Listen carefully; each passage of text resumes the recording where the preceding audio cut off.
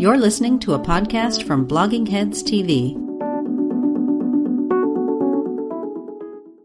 Hi, Eric. Hi, Bob. How you doing? I'll live, thank you. How are you? That's all a person can ask for in these trying times, Eric. Let me introduce us. I'm Robert Wright. This is The Wright Show, available on both streaming video and via audio podcast. You are Eric Alterman, distinguished professor of English, not to be confused with a regular professor of English. Damn straight. At City University of New York, specifically Brooklyn College. Author of the bestseller Why Liberal Media, The Truth About Bias in the News. And more recently, Lying in State, Why Presidents Lie and Why Trump is Worse.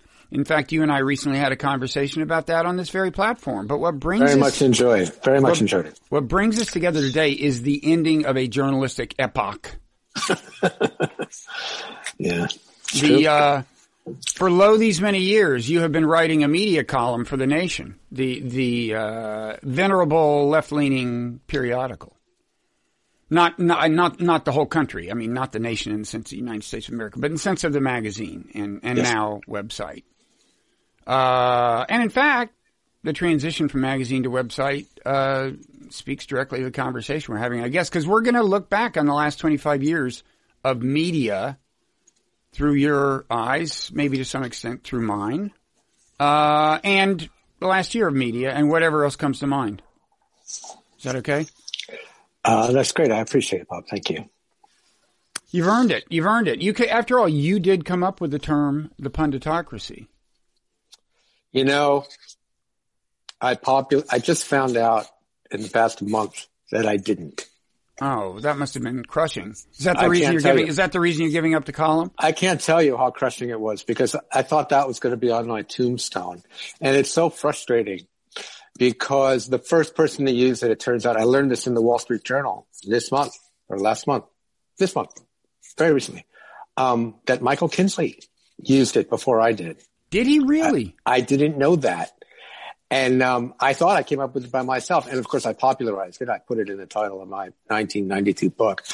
And it's so funny because when I read this piece in the Wall Street Journal, I'm like, this can't be true.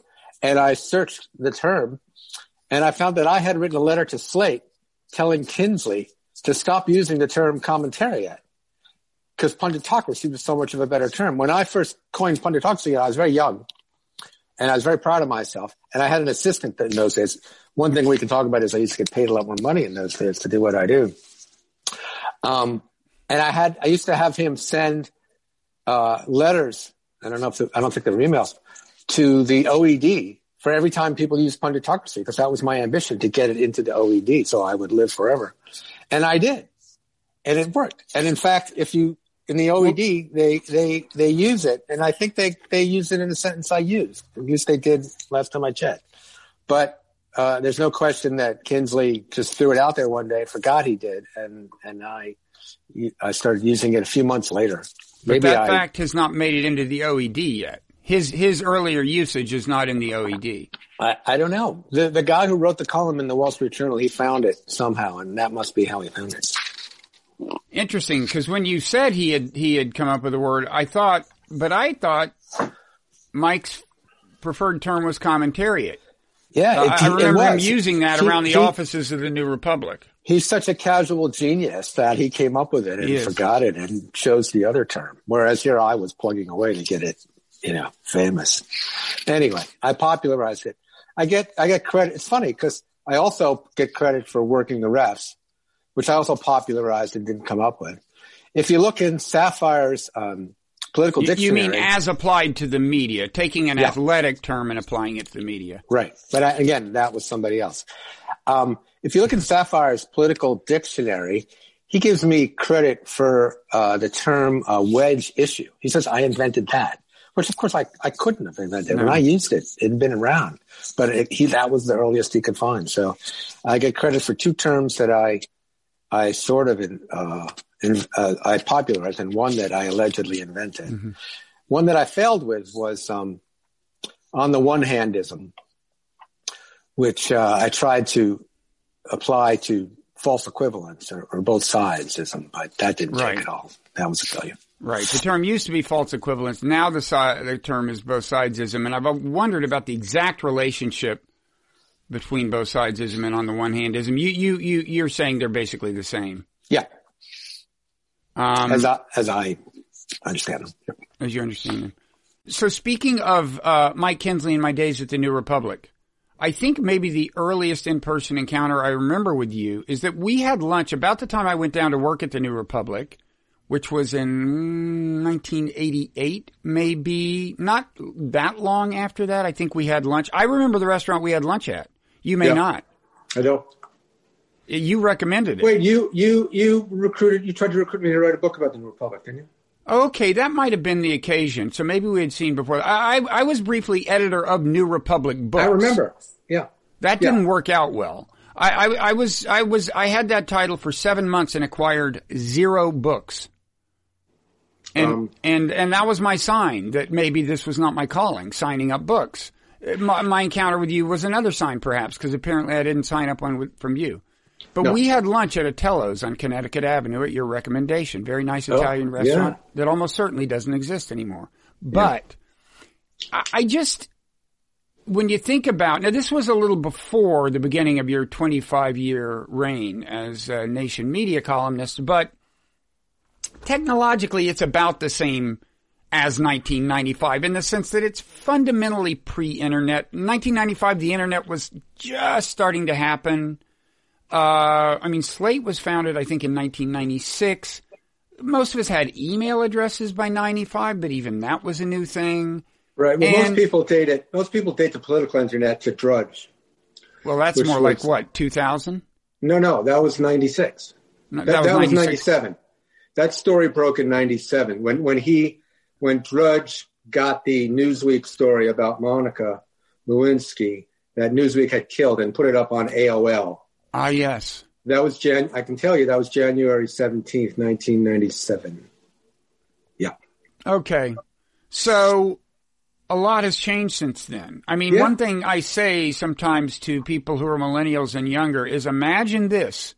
I was once sitting in an office at the New Republic, and the sum total of the information I had at my disposal, if I wanted to write about the world, was the physical books and magazines in my office. That was it. That alone blows their minds. You realize that? There are people who can't comprehend a world like that. Yeah. So, and the only way to find out something that wasn't something you subscribed to or a newspaper or magazine that you bought was to have friends who cut it out and mailed it to you. Uh-huh. So everyone had a very limited amount of information. And in those days, it was much more, this was part of what made the New Republic, quote unquote, great. There was much more emphasis on inside information because now everybody has access to almost everything almost immediately. But back then, only certain people knew certain things at certain times. And that made you really cool if you knew things before everybody else, even if it was only a few hours, like till the next day's newspaper came out. Yeah. And so just being in an office like the New Republic was itself a big informational advantage because you would have, even if only like half a dozen journalists were there, their combined knowledge was pretty impressive by the standards of the day. Yeah. It's different now. Now, when you look back, are you most impressed by things that have changed about journalism, including like the famously balkanized media landscape? Not that there was no balkanization in the old days, but still there's that. Or are you more impressed by continuity? Like, do you find yourself complaining more about things that have changed or just more about things that have been with us? Well, I complain less because I'm older and I'm more used to everything not being the way I think it should. I think it's supposed to work the other way around, but you can do old age however you want, Eric. Yeah, no, I think you're supposed to complain more. I'm much more at peace with the world than I was in the period we're talking about. But I'll tell you what, aside from the balkanization, which is what most people talk about, but when I wrote Sound and Fury, which came out, I started in 1989 and it came out in 1992. And that popularized the term punditocracy. The punditocracy was very small. It was between 24 and 36 people whose opinions were allowed to matter. It was very anti-democratic. The people who, like the New Republic editors, the top ones, and the Washington Post and New York Times columnists, and the people on Agronsky and the McLaughlin Group, and maybe NPR, maybe the LA Times, but not really. A few from the Wall Street Journal. That was about it. Time and Newsweek. That was it. They didn't live lives like the rest of America did at all. They didn't worry about the quality of public schools. They didn't worry about the quality of subways. They lived lives almost exactly like the lives of congressmen and senators. And their concerns reflected that fact. And I became very impressed back then, and I still am, and I've written about this many dozens of times, the debate between Walter Lippmann and John Dewey about the nature of the role of journalism in a democracy and whether or not democracy is even possible. And Dewey used to argue that that if you become part of the culture that you're supposed to be covering, then you lose the ability to speak to the people for whom you're covering it. And Lippmann argued on behalf, they said expertise was more important than the culture being the political culture. Yeah. In other words, the way I used to tell it to my students, I don't teach journalism anymore, but I used to say, look, you're all in college now, and you care what the people here think about you. You don't care what the people at high school think about you anymore. You're not part of that culture anymore. You care about where you are, where you're located. And that's the same was true of those people who became part of the Washington establishment through journalism. People like Chris Matthews, who could go back and forth between journalism and politics. George Stephanopoulos, and I used to argue in my first book that what we needed was we had a Lippmann-like journalistic world where expertise and insider information was valued, and we needed more Dewey. We needed an input of democratic values so that people who did not live this rarefied life where eating at restaurants like you and I ate that one day would see their values represented. More like sports radio I had in mind. Noam Chomsky had pointed out that when you listen to sports radio, people really know what they're talking about. But when they talk about politics, they don't. Well, the internet changed all that. I wrote a long article in the New Yorker about this. One of the few long articles I've written in the New Yorker about how it was right around the time that the Huffington Post was founded. And I said, and I thought, this is great because the world is being Deweyized. That was how I put it to Remnick when he asked me what I wanted to write. I said, I want to write about Lippmann and Dewey in today's world. And I expected to say, how wonderful. We're going to have a democratic political establishment now. And then I looked at it and it was all crap. You know, the internet was like the bathroom walls of a college dormitory. And so we now have a world in which it began first with talk radio and then the internet. But we have a world in which opinion, commentary, the discourse has been quote unquote democratized. And it's a much worse world. Because as terrible as Fred Barnes and Morton Kondracki were, who had offices next to mine at the New Republic, and let me say a word in their defense, both fine, upstanding human beings. Fine, but somewhat to my right, especially Fred, but they were basically selling whatever Kitty at that time, the Bush administration, was peddling. And I remember Leon Weasel. Did you? Can I just say quickly? Did you not enjoy their Fox News weekly TV show, The Beltway Boys, whose theme song was? Do you remember the theme song, Eric? I'm going to tell you a secret now that I can tell you that I'm no longer writing my column. After I published Sound and Fury, I never ever watched a single cable news show. Well, then perhaps I can help you out here. The boys are back in town. Oh, really? Remember that horror of a song? I like that song. The boys are back in town. We'll save that disagree. Let's agree to disagree on that. Anyway, that was the theme song of the Beltway Boys. I digress. Go ahead. You were moving on to Leon. What's happened is that the extreme right wing first colonized talk radio because the Reagan administration got rid of the fairness doctrine. And it turns out that people who listen to radio only want to listen to right wingers, except for liberals want to hear NPR, which is quote unquote both sides, and right wingers just want to hear right wingers. And then the internet the internet, you can argue that it's not entirely colonized by right-wingers, but together with Fox and talk radio and Facebook now, particularly, the discourse has really become impossibly stupid and malevolent. And so I never thought I would, but I'm nostalgic for the days when we had gatekeepers who, again, were anti-democratic and had some very bad ideas and got us into Vietnam, and were altogether too sympathetic to the Reagan administration in Central America and so forth. But they had a sense of responsibility to the larger culture, to the country. And the people who set the terms of debate now, these morons on talk radio and on Fox at night, they don't. And they drive things. Everyone responds to that. So the biggest change, I would say, is the lack of the destruction of the sense of responsibility on behalf of an establishment that has itself been destroyed.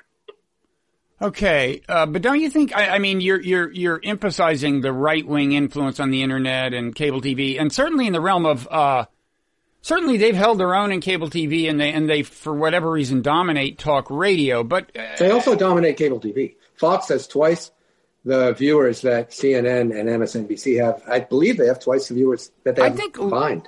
I think lately that hasn't been as you're true. Talking about the past few weeks, but yeah, of course. The other thing that's happening is Fox is losing some of its audience to One American News and Newsmax. So there's fragmentation. But that just makes my case even stronger. Yeah, but I don't know. I mean, CNN and MSNBC aren't nothing ratings wise. I would submit and look at CNN.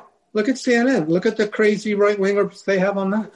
Well, that's another question. There would be no Donald Trump if Jeff Zucker had not had Jeffrey Lord and Kelly McEnany, et cetera, there and not allowed Trump to lie and Corey Lewandowski.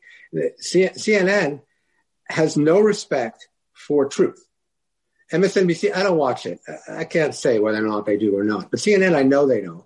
And that's in part because the discourse is driven by the likes of Fox. Yeah, see, there we have a fundamentally different diagnosis, at least when it comes to very recent years. I think it's true that Jeff Zucker helped make Trump president by televising everything Trump chose to do publicly live in 2016. But I think, I think CNN, during Trump's presidency, I guess they feel a need to have some number of Trump defenders, but usually on a panel, the ratio is about 1 to 4 or something. I think, and I'm sure you disagree here, that basically CNN, like the New York Times and the Washington Post and MSNBC, has joined the resistance, and I think that has its own perils and has helped Trump in its own way.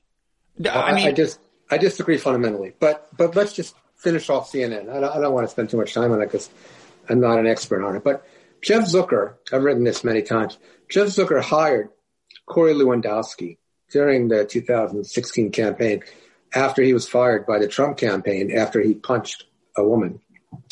But that's not why he was fired. That's fine. Anyway, he hired Corey Lewandowski, even though Corey Lewandowski had signed a non-disclosure agreement that included a non-disparagement clause.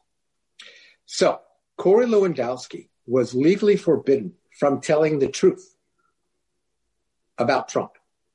And yet he was still hired. Why? Because Jeff Zucker wanted to have a exciting TV program where Trump was represented. He didn't care that he was purposely misinforming his audience. That was fine. That was unimportant. What was important was the entertainment value of the show and to be at the center of things. And that, to me, the New York Times, I had a lot of criticism of the New York Times and the Washington Post, but they don't print things they know are false. And CNN all the time allows people to say things that are false. If you had Daniel Dale, who I think is the most important journalist alive in the Trump era. If you had Daniel Dale, he's the guy who counts Trump's lies. He's right. He was hired away from the Toronto Star. He doesn't just count. No, he doesn't count his lies. He puts his lies in context. He says he's lying about this for the 300th time, and here's why he lies about this particular thing. If he was on like next to the people at CNN all day, he would be saying, no, that's false. No, that's false. No, that's false. So it's constantly built on a platform that, I'm not saying they want to lie. I'm just saying they don't care. They're in the entertainment business. They're not in the news business. Yeah, you won't hear me defend Jeff Zucker. Some of my criticisms would be different from yours, but I agree that, probably ever since Roone Arledge went to ABC News from ABC Sports, it's been, more and more the case that exactly. And Zucker always talks about the news as if it's sports. Yeah, that's the metaphor he uses. Yeah. So a little digression here before we get back to what we were talking about. Foreign policy. This is my big grievance about media is the coverage of foreign policy. I mean, if you of all of the, I'm talking about the non-right wing. In fact, in some ways, Fox is better about certain foreign policy things, at least, since Trump, who at least expresses skepticism of some military interventions, entered the White House and became Fox's guy. Fox has at least periodically had a kind of interesting perspective on foreign policy. But by and large, I would say CNN, MSNBC, New York Times, Washington Post, Wall Street Journal, I find them all to be kind of spokespeople for the Blob, by and large, in terms of their coverage of foreign policy. Do you disagree? No, I don't disagree, but I'd make a few distinctions. There are spokespeople for the Blob, the foreign policy Blob, the same way that there are spokespeople for the economic policy Blob. There are spokespeople for the establishment. It's high broaderism. I mean, I wasn't a Bernie supporter. I loved Elizabeth Warren. I never thought she could be elected, so I basically supported whoever I thought could be, and that was Biden. But I admire Bernie, even though I have my problems with his campaign. But, Bernie is a very popular politician. There were no pundits in the Times or the Post that represented that point of view. He represents 20 to 30% of the country, and he got nothing. And his foreign policy view is a much more sophisticated presentation and moral presentation of the kind of thing you're talking about with Trump. And that's true of economic policy as well. I mean, Harold Meyerson used to talk like Bernie on economic policy, and he was fired by the Washington Post just before the campaign began. So they represent the establishment.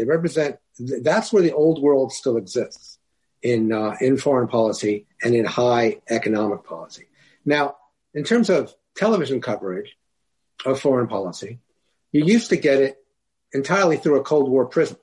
Like the only way a correspondent could get on TV if something happened somewhere was to say it had some implications for the battle between the United States and Russia, maybe Israel and Palestine, but usually the United States and Russia, or it might be some ethnic group, but it was never for its own sake.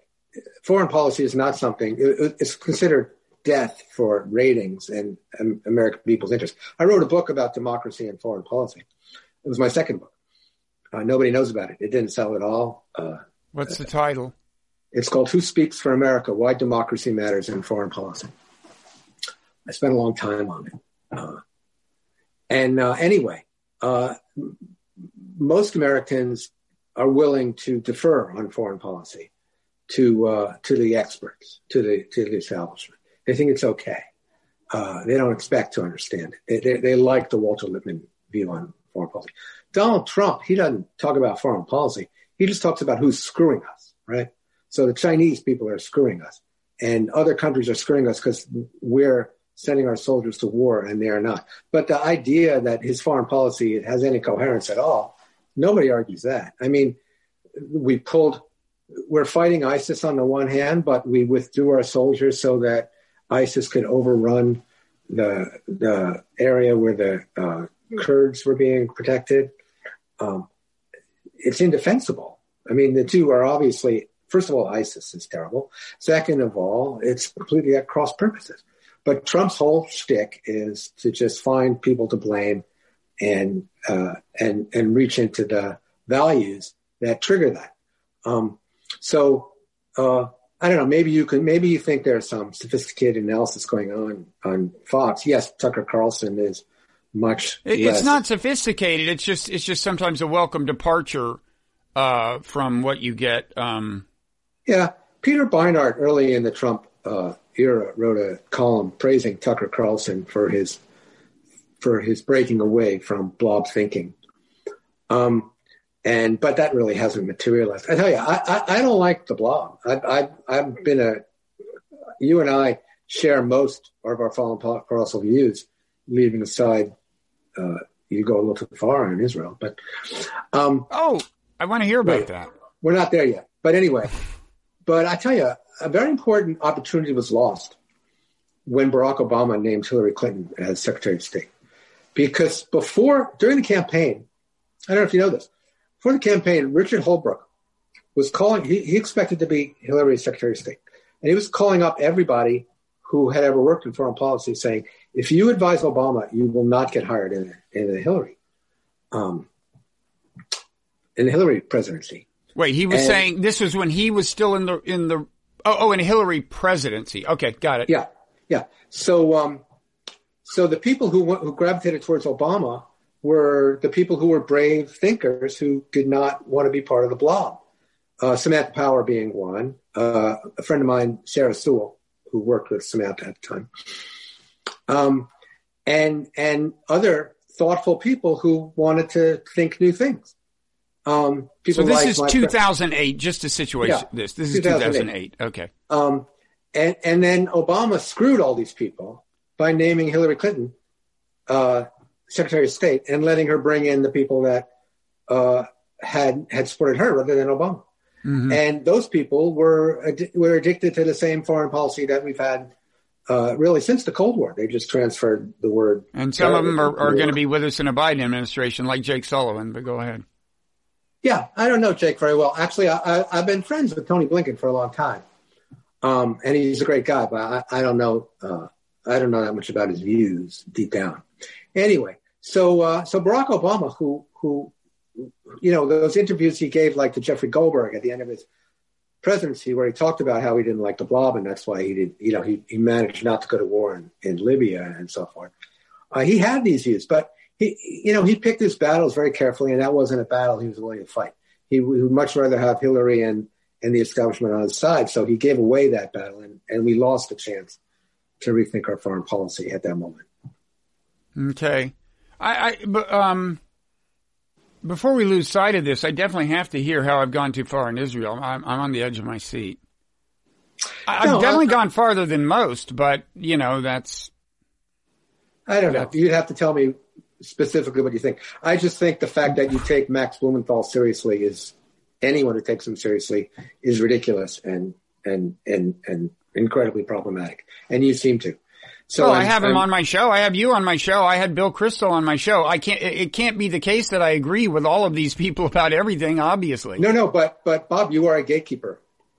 Well, there are two different questions. I mean, are you saying that I must agree with Max about everything, or that? No, I'm saying his views do not deserve to be heard. Oh, well, that's a different matter. So you mean, just to be clear, you're not saying I go too far in my own views. You're saying I let people on my show who you think are beyond the pale. That's a different thing. I'm drawing an inference from the fact that my views couldn't be terribly far from theirs if I let them on my show. But that's a logical impossibility. I've had a number of Trump supporters. I've had David Frum and Bill Kristol. I've had Max. I've had you. There's just no unifying theme here except that I'm willing to hear different viewpoints. Well, Bob, when I wrote The Nation, this is a very, I don't know that I want to go too deeply into this, but The Nation asked me to review Blumenthal's book, Goliath, as a favor to them, because they didn't really want to take full responsibility for having published it. They wanted to be able to say, look, we published both sides. This is not The Nation magazine. This was The Nation Institute that no longer exists. And I did it. So as they had a book. favor. They had a book imprint, and they were the publisher of his book on Israel. Yeah, the Nation Institute, Which I haven't read, by the way. And he never came on the show and talked about that. He's come on the show and talked about other books. But go ahead. Before I even knew that the piece had been published, I got an email from you saying, "Will you come on the show and debate Max Blumenthal?"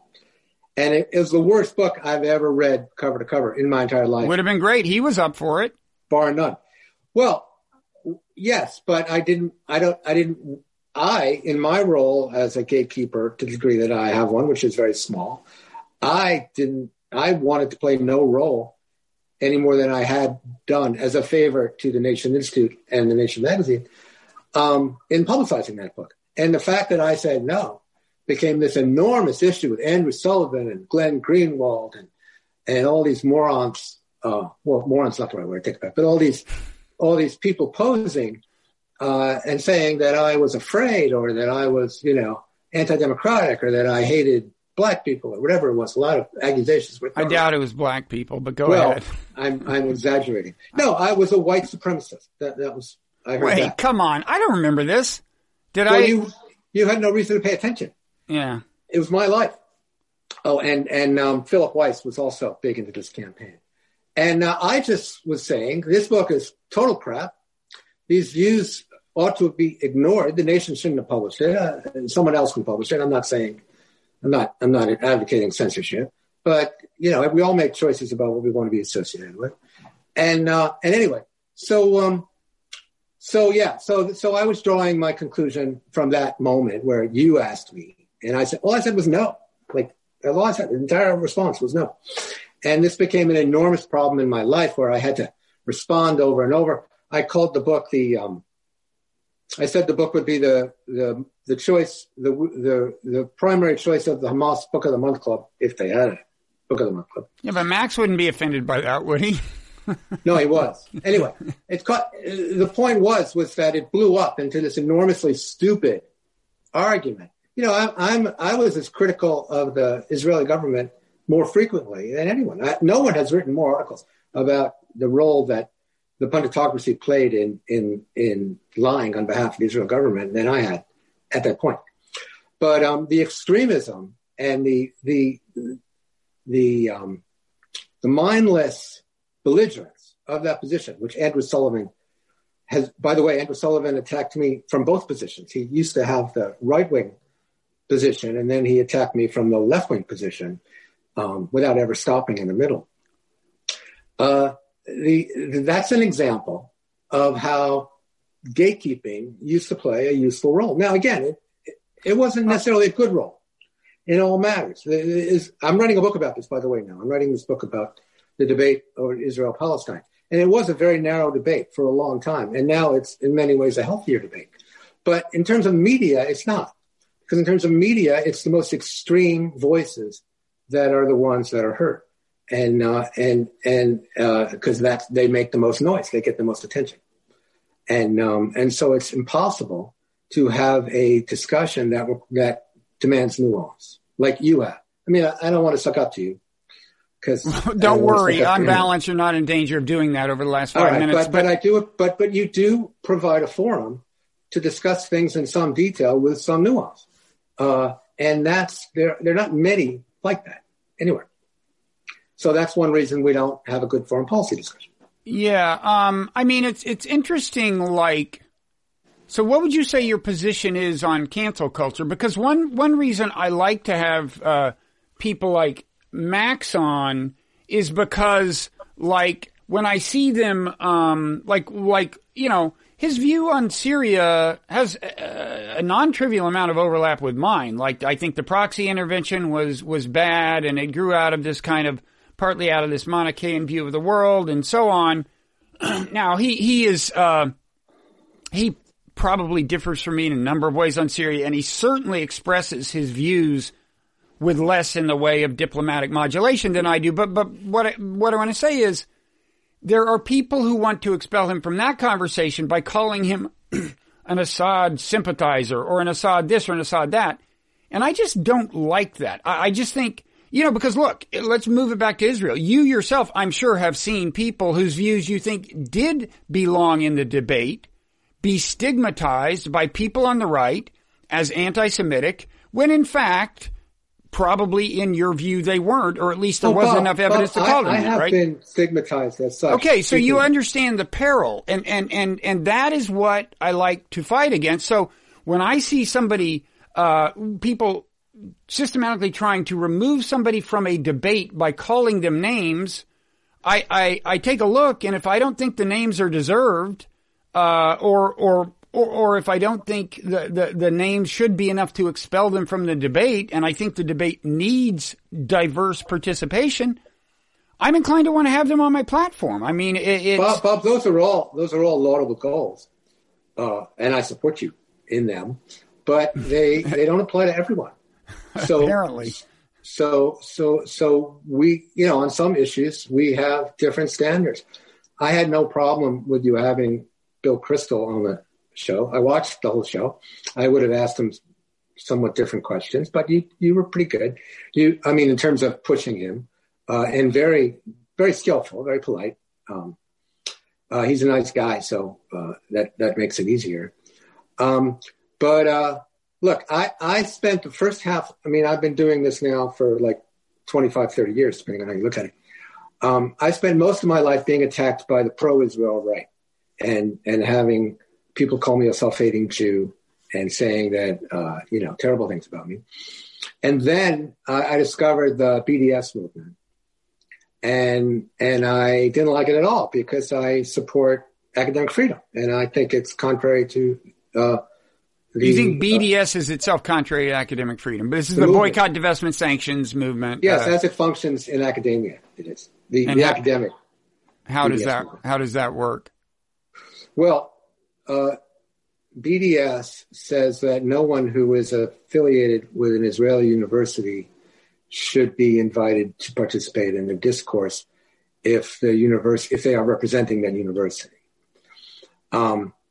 It goes further than that. Like there's a professor in Michigan who refused to write a recommendation for a kid who was applying to an Israeli university.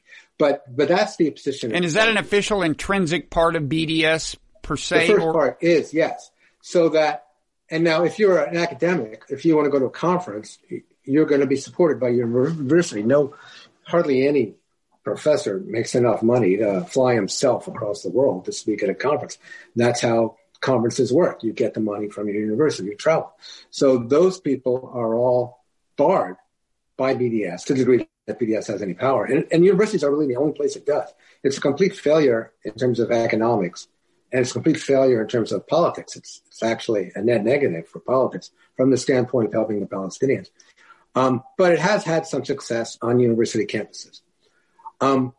So I actually was part of a group of academics who founded an organization called the Third Narrative that supported,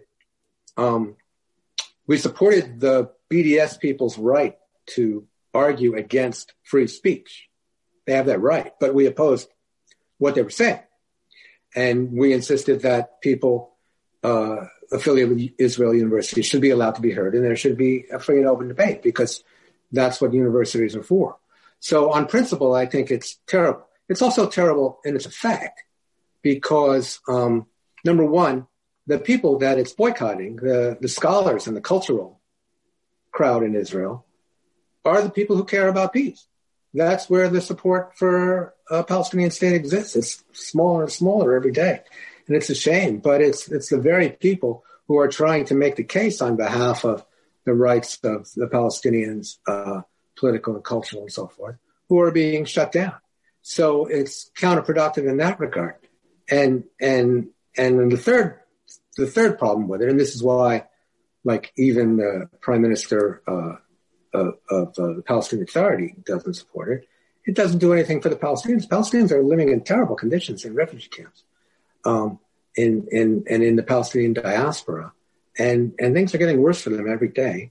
And meanwhile, the BDS people, they're paying all their attention to marches and conferences and colleges and food co-ops and so forth, and they're ignoring the actual people they're supposed to be helping. They're just having a good time. I mean, I'm exaggerating, but I've been writing this book for years now about the debate over Israel-Palestine, and everything has gotten worse for the Palestinians on a kind of steady basis for a very long time, and yet they're not willing to rethink what they're doing. I mean, yes, Israel is largely I think they're rethinking it. I think the younger Palestinians do not accept a premise that older Palestinians accept, which is that a two-state solution is possible, and they want a one-state solution. That's my take. I think there's more support for a one-state solution among younger Palestinians than older.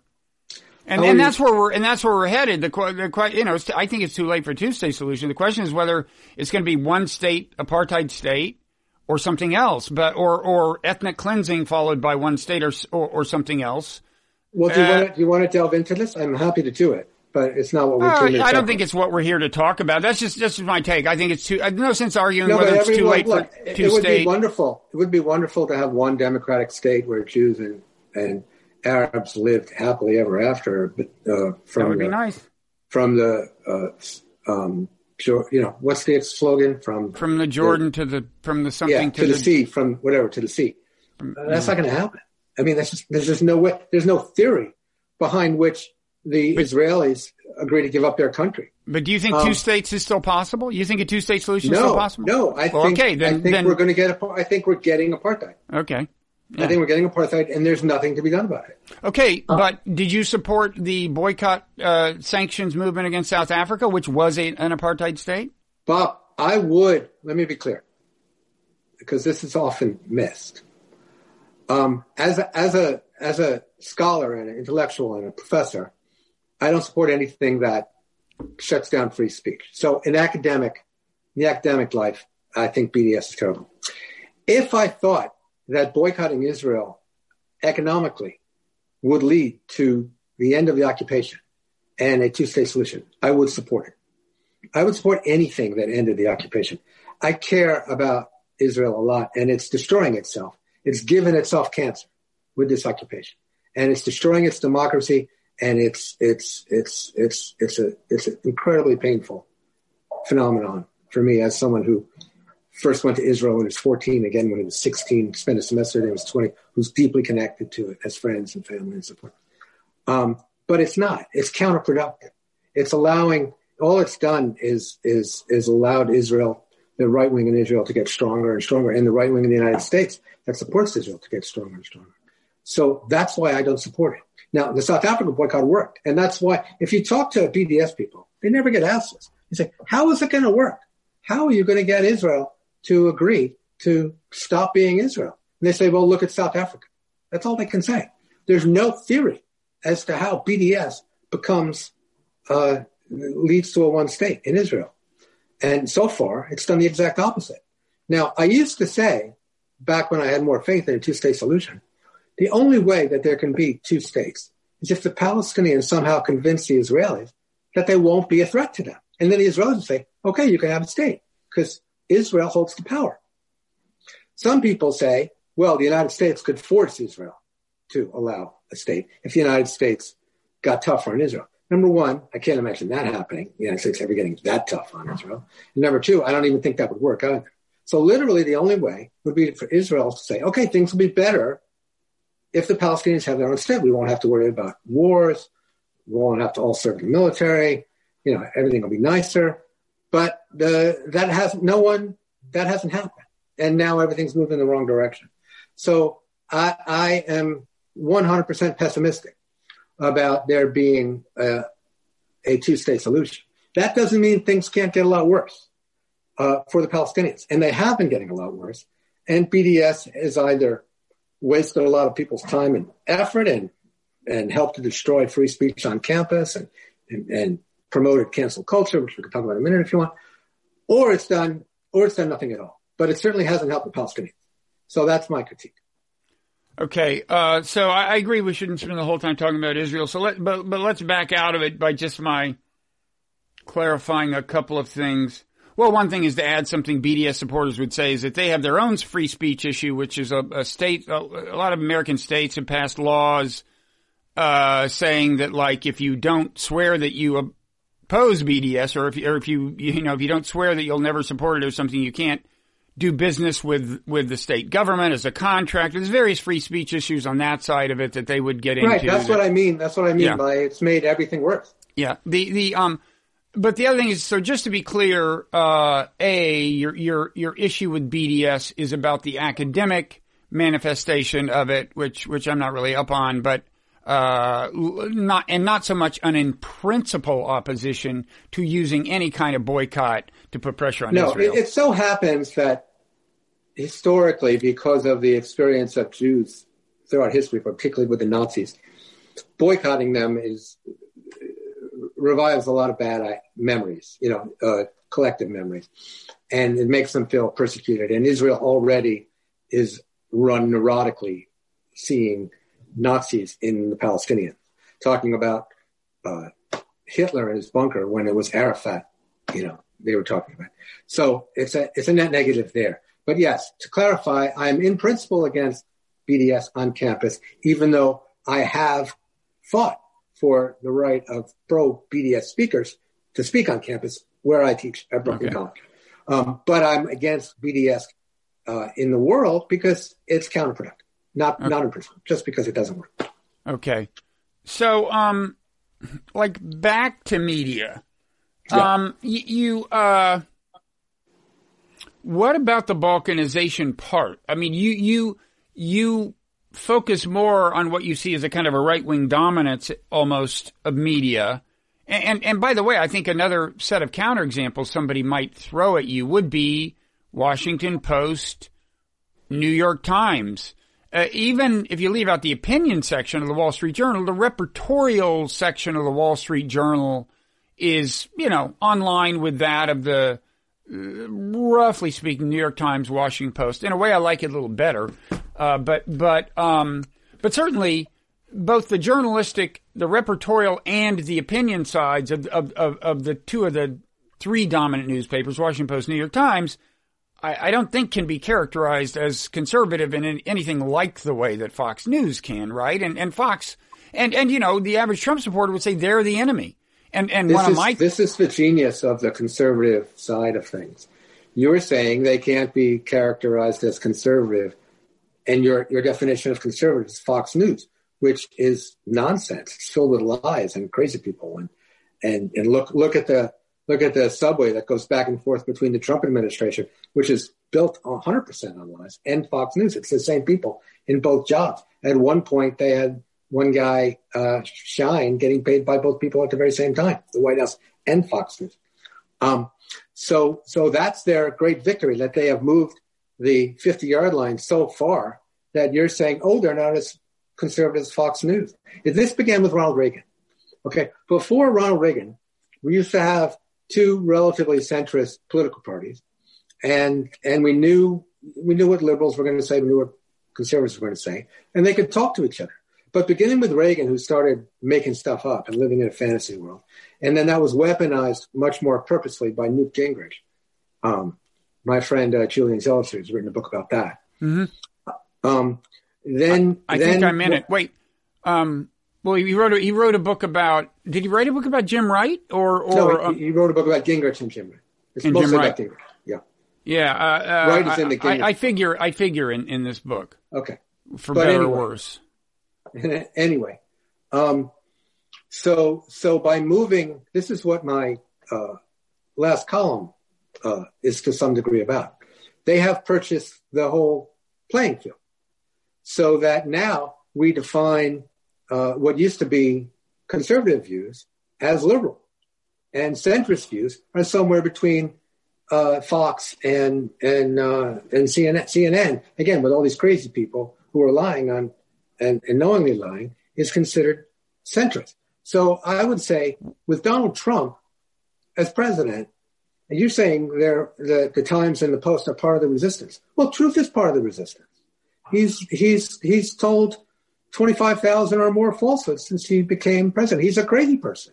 He belongs in a prison psych ward. Falsehoods I'm fine with. It's the word lying I don't like in reportorial coverage. If they called them falsehoods, I'd be a little less critical of their. They say lying. They say he lied, and they say, and for example, they say in on the election fraud claims, they say false claims of election fraud. They don't know if there's faults. There could be a fraud. The appropriate term, and it's not baseless, the appropriate repertorial term is unsubstantiated. That's what you can say for sure. They haven't shown us the evidence, but they don't stop there. Bob, they editorialize in every piece. Bob, I'm not Eric Alterman. I'm a pod person from that great movie. Which movie is that? The movie about the pod people? I don't know. It's a great movie. It's I'll bet remade. there's been more than one. It's not Night of the Living Dead. Oh, I wish I could remember right now. Anyway, I'm a pod person. Uh-huh. And I'm not Eric Alterman. My body has been replaced. That's an unsubstantiated claim, Eric. That's my point. No, but if you're a reporter, that's all you should say. Against unsubstantiated claims and say this is nonsense. Whether you call it a lie or not. No, but there's a difference. There's a difference, Eric. Election fraud has happened on this planet. It's happened in this country. It can happen. And there's no way anything can happen, Bob. That's my point. No, you could not be a pod person as a practical matter. That's different. Bob, no. The job, I've always been very critical of objective reporting. And I have the exact opposite. I have the exact opposite view of this and of lies.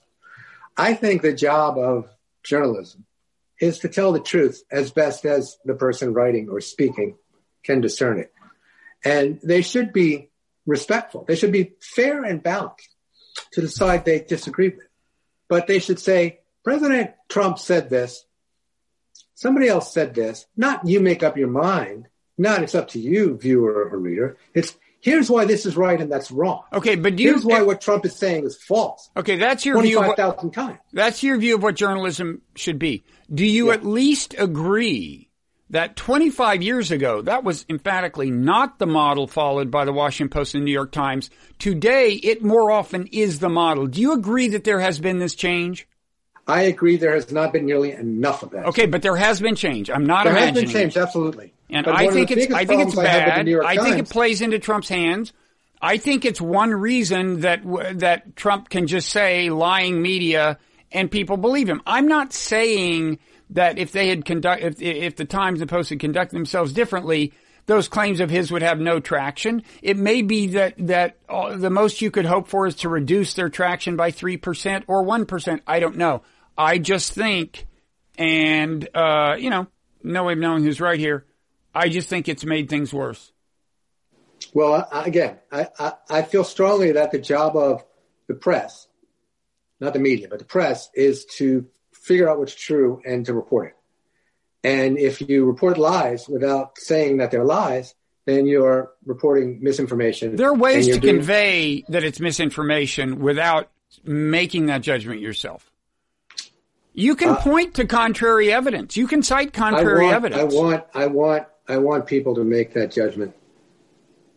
I want that judgment made. I believe in that judgment.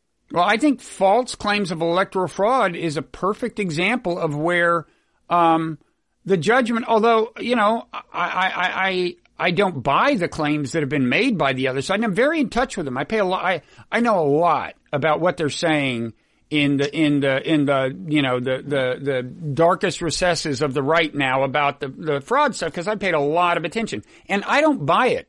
But I know for a fact that I don't know for sure that there was no election fraud. And I'm not going to assert that something is false unless I know that it's false for sure. And none of these reporters at the Times and the Post know for sure that they're false.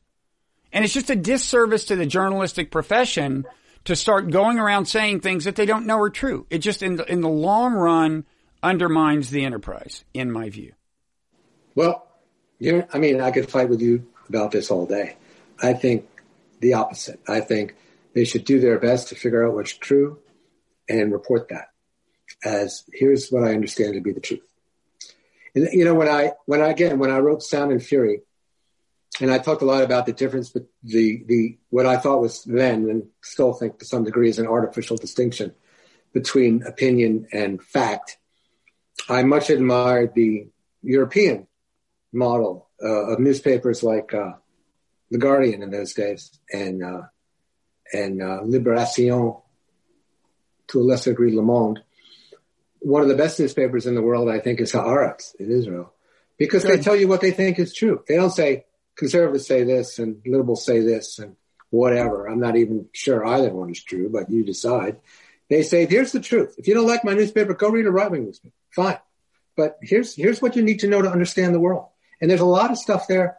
You know, I used to travel a lot when I was younger, in my 20s. And I would have a drink with the correspondent from the Times or Newsweek or Time Post in some foreign country. And I would say, why did you report that crap you reported about this in Nicaragua or El Salvador or Berlin? And they say, I didn't report that. I reported this back in New York or Washington. They turned it into this because they felt like we had to have both sides. They knew what was true, but the readers didn't get it because the political system demanded this agnosticism that you like so much on. I don't know that my approach would have precluded them from reporting anything that you wanted reported. What did you want reported? I think I wanted them to take a position. I wanted to take a position. I remember talking to Stephen Kinzer in Managua, and I said, really, you think that Sandinista anti-Semitism is a big problem? He goes, no, in New York they think it's a big problem. I don't think it's even worth talking about. But, I take my orders. He's actually was one of the better foreign correspondents, I think. Yeah, right? I know he was. But still, he reported a lot of crap that the Reagan administration was able to use to further their, illegal, crazy war, which, by the way, could lead us to talking about Elliot Abrams. That he knew about Elliot Abrams. Was nonsense. Huh? Happy to talk about Elliot Abrams. Yeah, we should set the stage for our younger viewers. He was involved in what? Well, he was involved in, first of all, he got indicted for lying to Congress. Was that over Iran-Contra that he lied? What did he lie to? He's a kind of a neocon. He was in the Reagan administration. He, I guess, was involved in Iran-Contra, lied about it to Congress. I think got off without having a felony record technically. But anyway, that's a little about him. He was pardoned by George H.W. Bush. Although he was disbarred, and he was found guilty. Now, what else would you like to say? Well, a lot, actually. He's very important symbolically to me. First of all, he's also Norman Podhoretz's son-in-law. I wrote my first article about Elliot Abrams when he was assistant secretary of human rights and then Latin America under the Reagan administration. And he was the point man for the Contra War. George Shultz, the Secretary of State, sort of gave Central America to the right wing so that they would leave him alone on things he thought was more important. And Abrams was more important. So yes, he lied about Central America and got caught in the Iran-Contra scandal. He was raising money for the Contras from the Sultan of Brunei. But here's why I think he's important symbolically. The government of Guatemala carried out what the UN Guatemalan-run Truth Commission has called genocide inside of Guatemala against the Mayan Indians. That the genocidal leaders were armed by the United States. Congress had passed laws limiting those arms. But Elliot Abrams, in addition to fighting for the murderers and death squads in El Salvador and in Nicaragua, he attacked all human rights people who tried to prevent the arming of these genocide committers in Guatemala at the time. He called them communists and all kinds of names, and he defended them. Reagan did too, but it was Abrams' policy. Now we know that officially that country has named this policy as genocide, and we know that Elliot Abrams defended that policy and enabled the United States to help the committing of genocide in that period. So you would think that someone who enabled genocide, and that's why I picked this example, because it's documented. No one would argue that it didn't happen. Their reputation would suffer to some degree, that they would be considered someone that you wouldn't want to have over for dinner, or let's say make a senior fellow at your Council on Foreign Relations, or use as an example when Trump came to power, his Secretary of State, what was the name of that guy? Tillerson? Rex Tillerson, yeah. Yeah. He wanted to make Elliot Abrams his number 2 person at the State Department, the job that Tony Blinken had. under Obama when the administration ended. And he was prevented from doing so. And if you look at the New York Times and Washington Post coverage of that moment, they're all like, well, he's a centrist, straightforward Republican establishment figure.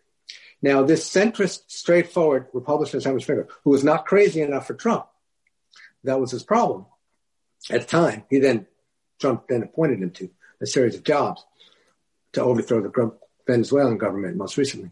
But this establishment figure, this person we define as a responsible Republican at the time, was someone who had engendered genocide, lied to Congress, and been disbarred for his actions by the bar of D.C. That's the best they can do.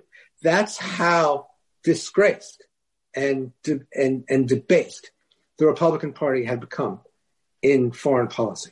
The same people that were supporting apartheid. But it isn't just the Republican Party, as you suggest. It is the foreign policy establishment.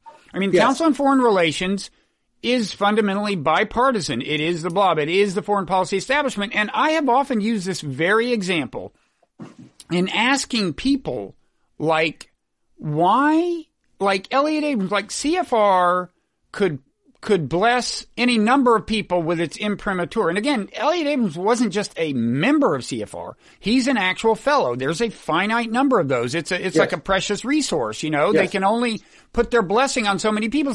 It's like, shouldn't just the single fact that he lied to Congress be enough for you to say, well, why don't we get somebody else? And I genuinely do not understand the dynamics. I mean, is it that somebody comes to CFR with a lot of money and says, well, we'll endow this chair, but we want Elliot Abrams to sit in it? How does this happen? Well, that is a fundamental difference between think tanks and academia. You can do that with think tanks. You can't do it with academia. I don't know. I have argued with the head of CFR about Elliot Abrams, and he was rather reluctant to defend it. And in fact, when Chuck Hagel was put up as Richard Haass, you mean? You've argued with Richard Haass about it? Yes. Uh-huh. And when no, I argued with his predecessor, Leslie Gelb. No, between Haass and Gelb, the guy who was also editor of the Daily News, handsome fellow, blonde handsome, hair. Had the job for a long time. Did he? Oh no, he had been. No, I'm thinking of the head of Foreign Affairs magazine. Never mind. I don't know. Beats me. But listen. Yeah, go ahead. Okay. Listen, it doesn't matter. But when Elliot Abrams called Chuck Hagel an anti-Semite for having views that he didn't like about Israel, the council said, oh, well, we don't agree with that. Like, they distanced themselves from his most extreme views in that case, but never from the fact that I hired someone who engendered genocide. Yes, you're right. The foreign policy establishment, I would bring this back to the takeover of the Republican foreign policy by the neocons. The neocons didn't care in the slightest bit about human rights. They didn't care that in El Salvador we were supporting death squads. They didn't care, about anything but winning the Cold War. And then once the Cold War became the global war against terror, they didn't care about anything but winning that. And they didn't care about human beings. They didn't care about people. This was all collateral damage. Now, you could go back further. Henry Kissinger didn't care about the millions of people that were killed as a result of the Vietnam War. And I spent a lot of time on this in my book, or in Chile, or in where else was Kissinger doing terrible things? In India, Pakistan. So the United States foreign policy, beginning with the Cold War and through the global war on terror, has been infected by this need to show victory and has shown contempt for both democracy and human rights. And I think Barack Obama wanted to challenge that and blew that opportunity. And this is where I have the least faith that Joe Biden will save us. Quote. I just wrote that piece. Well, not exactly that piece, but a piece in the Washington Post that'll also the director's cut version will be the non-zero newsletter. But it was about the fact that Biden, it's basically the Obama team recycled, or some of the younger people in Obama's team being promoted, Tony Bleak and Jake Sullivan, and looking forward to what that will be. I mean, what is your argument that Biden is going to be? Elaborate on what you were going to say. Oh, what I was going to say was, look, I would have have supported anyone over who could beat Trump. Yeah. It was a luxury. Too. Like, I think Biden was the worst of the candidates with regard to Israel, the major candidates. I really liked the fact that Elizabeth Warren and Bernie Sanders both said we are going to condition aid on Israel taking steps towards peace. I thought that was wonderful. My friend Matt Duss is the single person I would love to see directing foreign policy of anyone I can think of. But Biden said, when they both said that, he goes, that's crazy. We could never do that, no matter what. I mean, Biden does have the same basic views of foreign policy as Obama did, but he's also a much more old-fashioned politician. Obama's problem with the Middle East is that he just wouldn't stand up to Netanyahu and not so much to the Blob. With Israel, it's not so much the Blob, it's the Christian conservatives and the neocons. Yeah, but it's pretty. The Blob is pretty friendly in the end. No, they are, but the degree of abuse one engenders if you oppose them comes from the neocons, and the political support of the Republican Party is driven by the Christian conservatives, not by the Blob and not by the Jews. Most Jews are support forcing Israel to be nicer. Not most, but at least half. But are they the most influential ones, or are they the younger ones who will be influential in 20 years? Well, I don't know that they'll ever be influential because money talks. Not now. I think Obama wanted to fight more on Israel than Biden would, and he showed flashes of that. His parting shot was to not veto a UN Security Council resolution that Israel very much wanted vetoed. And even to get the Iran deal through, he had to fight tooth and nail. He showed some spunk. Yeah, I know. That was the good fight. That was the good fight. Yeah. But I was actually writing about this. I stopped writing so that we could have this conversation. I was writing the Israel-Palestine part about the beginning of the Obama administration.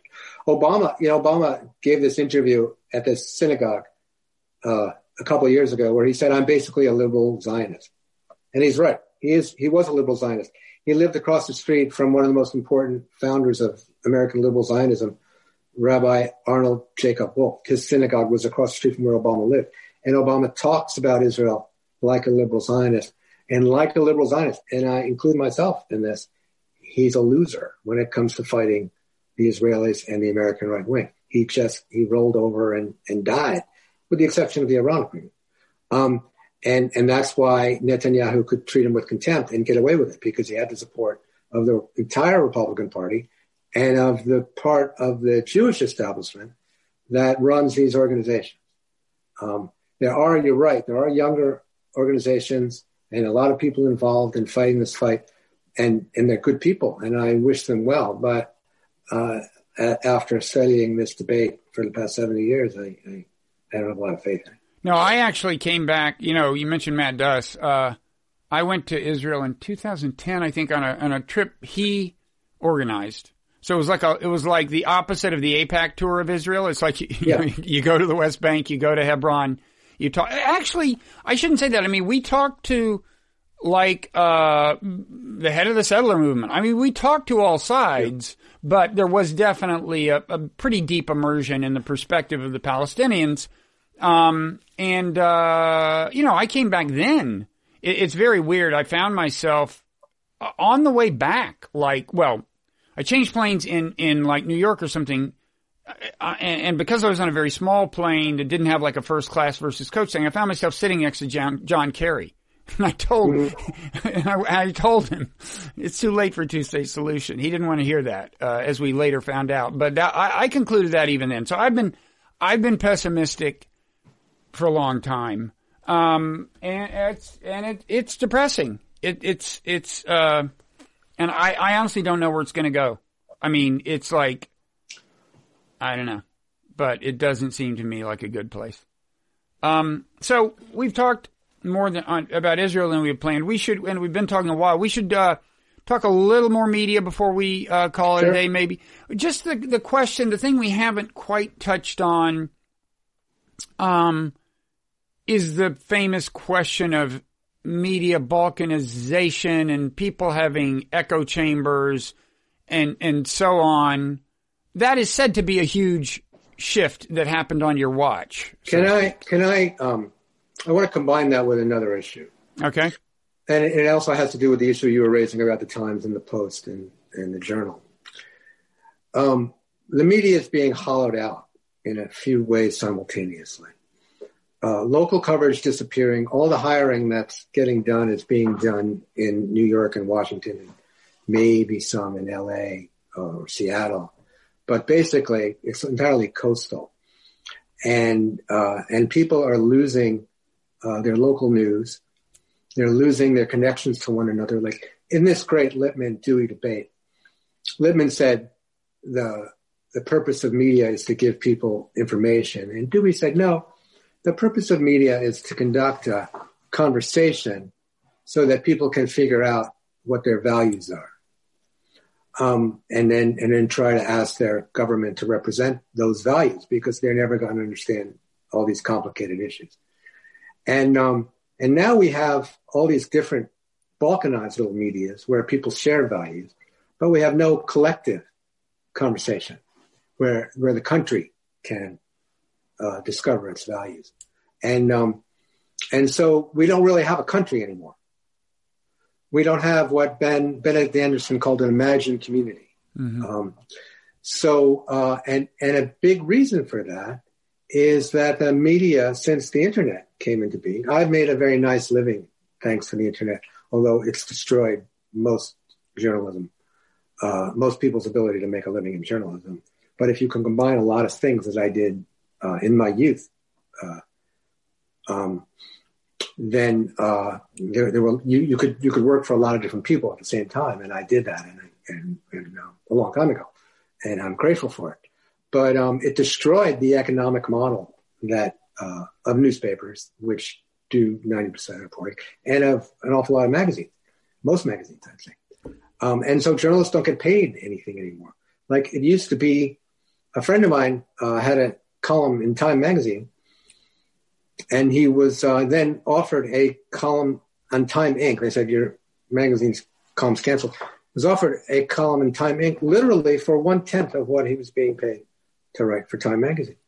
So, I taught in the journalism department at Brooklyn College for a long time, and I was unpopular in my department because I would tell kids, don't do this. It's not a sustainable way to make a living anymore. Don't think that because you know people who are older who are making a living that you'll be able to do it too. It's disappeared. So now the only people who can do it are the people who are really successful, and are kind of their own brands, or people who are supported by these few institutions that are profitable, like the New York Times being the best example. And the New York Times deserves a lot of credit for its investment in very unprofitable parts of journalism, but it's not enough for the whole country. And so when you combine this with cable news, where people are watching Rachel Maddow on the one hand or Sean Hannity on the other, then what's lost is A, a sense of ourselves as a country, and B, the kind of news that people need to understand their communities. It's going to be a great day in America in the future for local criminal behavior on the part of public officials, because nobody's going to be going to the city council meetings anymore. Nobody's going to be following up on anything. So the loss of newspapers, in part due to Google and Facebook and YouTube and their colonization of the advertising and Craigslist, and in part due to just the fact that it's so much cheaper and easier to reach people digitally than it was via print, has had catastrophic effects on both the media and on democracy, and also on the people who want to be what you and I were when we were young, who could go into these places, get jobs, make okay money, not lawyer money, not investment banker money, but enough money so you could imagine having a family and living okay, and maybe going on vacation for two weeks a year. That's all disappearing. So this is the thing this is probably the biggest change that I've seen in 25 years. If I were my son, I don't have a son, I have a daughter, If I were my daughter, I would say, don't even think about this as a career. This career is over. Unless you have the means to support yourself in some other way. And I think that has terrible implications for our democracy. Yeah. I mean, there are people who make a living at it. I do think they are asked to produce a lot more content than you used to have to produce in order to make a living. And I think that shows. I mean, I remember when I worked, when I was very young in a newspaper, we had to produce tons of content that was very good for me. Sometimes I'd write 3 stories a day, go to the Board of Ed meeting, then go to the zoning board meeting, whatever.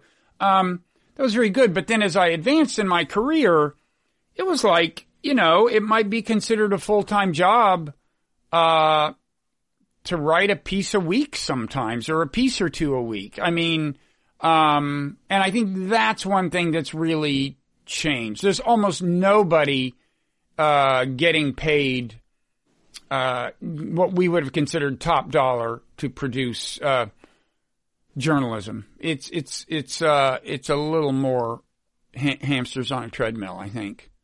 Well, that's the norm. I mean, there are people who do it at a few places. The New Yorker, certainly. The Times, I suppose. Even the New Yorker, I don't think they pay what they used to pay. They don't. You don't get paid very much at the New Yorker. Even the stars don't get paid very much, but they get paid. You can make a living at the New Yorker. You don't go into journalism for the money. Did you ever see that movie, The Paper? Yeah. Remember when the guy gives the speech about Picasso drawing on a napkin, and he says, "That's the theme. We don't get the money." Okay, I knew we didn't get the money when I went into this business. I didn't want the money. I wanted to do it for other reasons, but I didn't want to be poor. I didn't want to be pathetic. I wanted to be able to go out to dinner on occasion and pick up the check. But now that is what's disappearing. That middle class life or upper middle class life that was possible for so many journalists up through the 1980s or early 1990s, when the internet took over, is gone.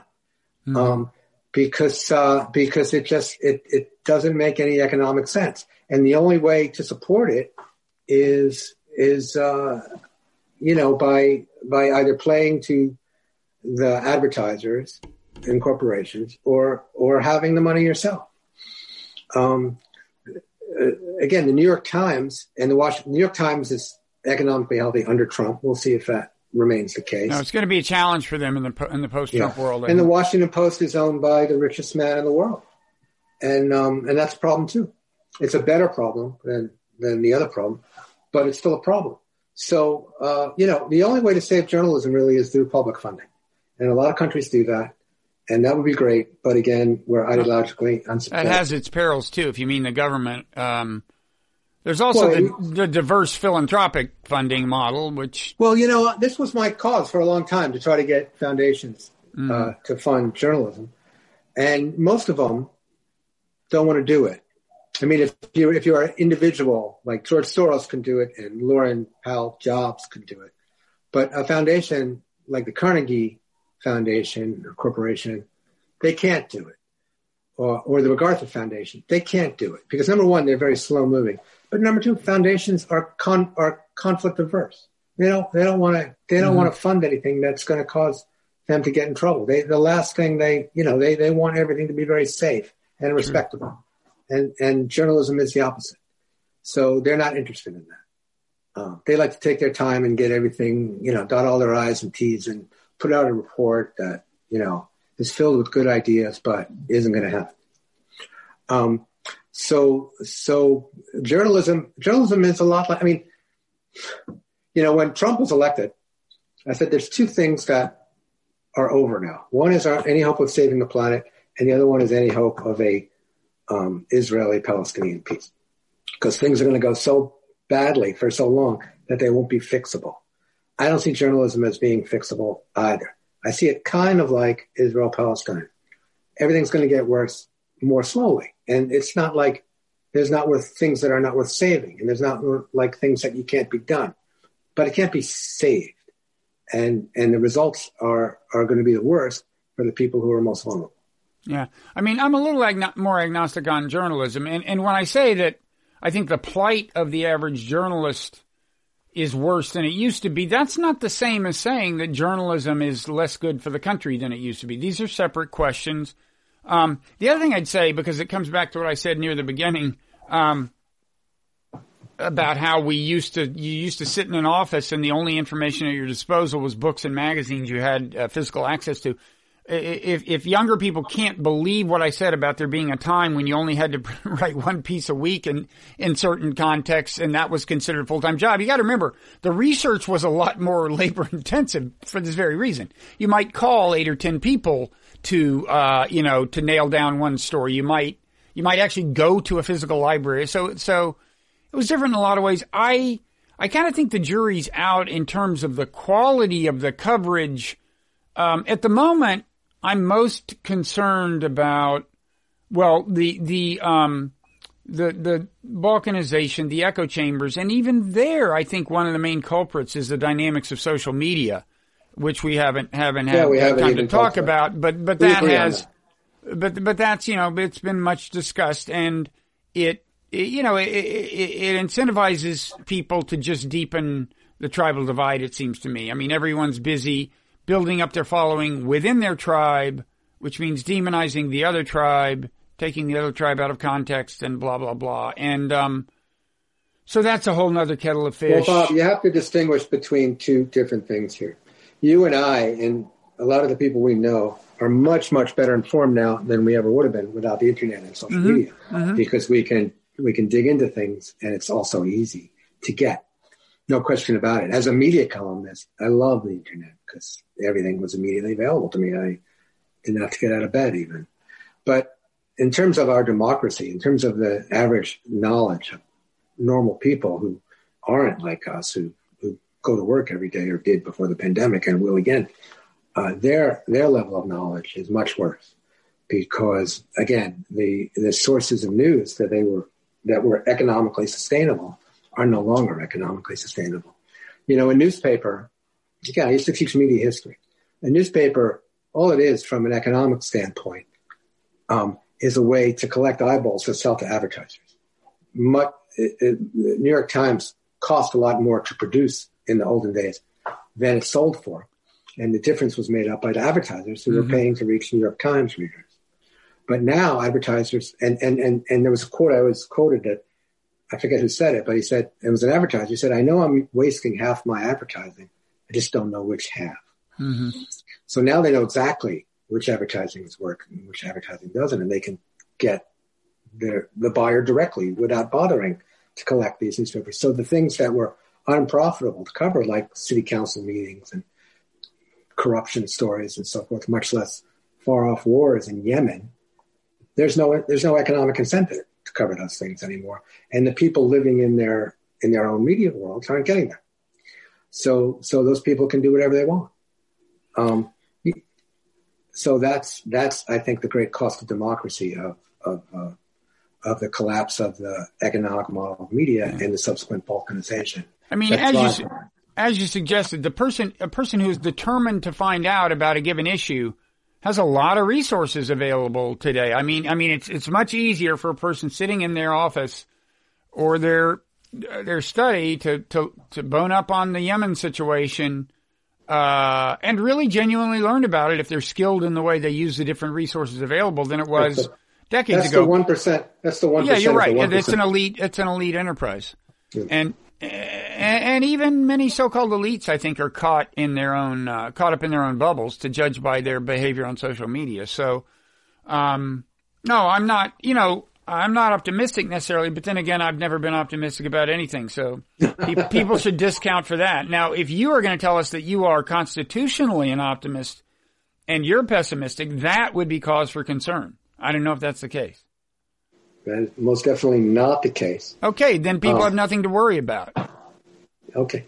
We're just giving them what people like us give. I tend to take a pessimistic position on things so that I might be pleasantly surprised. I think for me that became almost a superstition at a very young age. I mean that. I mean really. I think we can agree on that. I developed this idea that if you predict something bad will happen, it won't happen. I think like at age 8 I came to believe that, and it's kind of stuck. But no, I think it will happen, but it's nice to be pleasantly surprised and also to trip yourself up and to occasionally be wrong. Again, I wish that happened more often. So does my partner. So does my partner. She would very much like me to be wrong more often. I'll bet she would. Anyway, it's a good problem to have. Well, thanks, Eric. So you're gonna, I guess now you'll have a little more time to devote to your Israel book. Yeah. Good. So we'll and my expect to teaching see and my students Well, just to be clear, the Nation is ending my column after 25 years, but I'm going to be contributing editor, and they've asked me to write longer pieces. So the Nation will still be the place to find the wit and wisdom of Eric Alterman. Okay, Thank you very much, Bob. Thank you, Eric. This was a lot of fun. Okay, good. Anytime. Bye-bye.